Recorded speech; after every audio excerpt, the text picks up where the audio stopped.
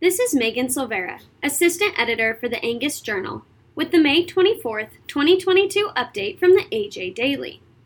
Today's update contains considerations for using cover crops for grazing, an announcement from the Animal Agriculture Alliance naming its new Manager of Issues and Engagement, and numbers from last week's Cattle on Feed report. Innovative cover crops for grazing. Adapted from an article by Heather Smith Thomas for Angus Beef Bulletin. Cover crops were traditionally planted between other crops rather than leaving the field fallow. Having roots in the ground reduces erosion from wind and water, holds soil moisture, and improves soil health. The cover crop would then be plowed under to add more organic matter and fertility before planting the next cash crop. In recent years, however, many stockmen are utilizing cover crops to provide more forage for livestock. Emma Magoo, Associate Professor in the Department of Animal Science, University of Manitoba, says using cover crops for high-quality livestock forage is of significant interest and an exciting area of research.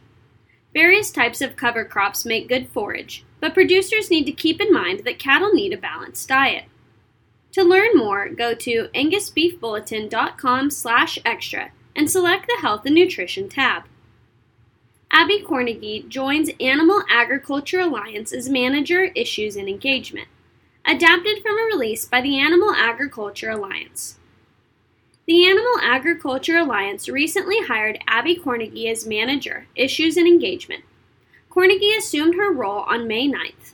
In this role, she is responsible for shaping the Alliance's issues management and crisis communication strategy.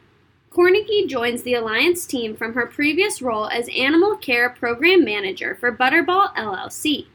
She managed the organization's industry-leading animal care and well-being program, directed innovative strategies within their biosecurity program, and worked closely with auditing organizations for both welfare and marketing program audits.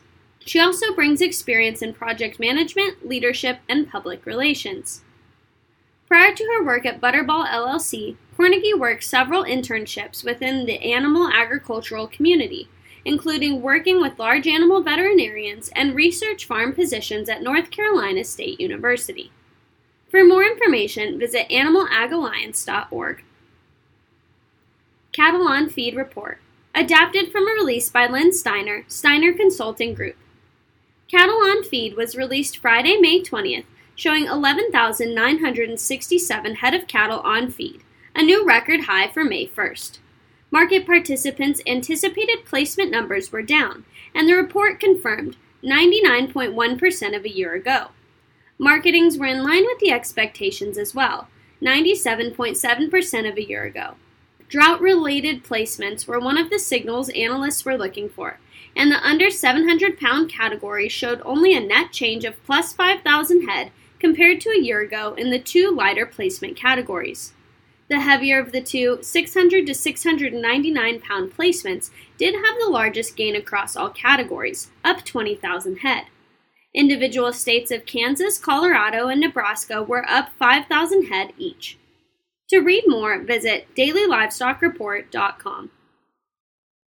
The AJ Daily is compiled by Paige Nelson, Field Editor for the Angus Journal. For more Angus news, visit angusjournal.net.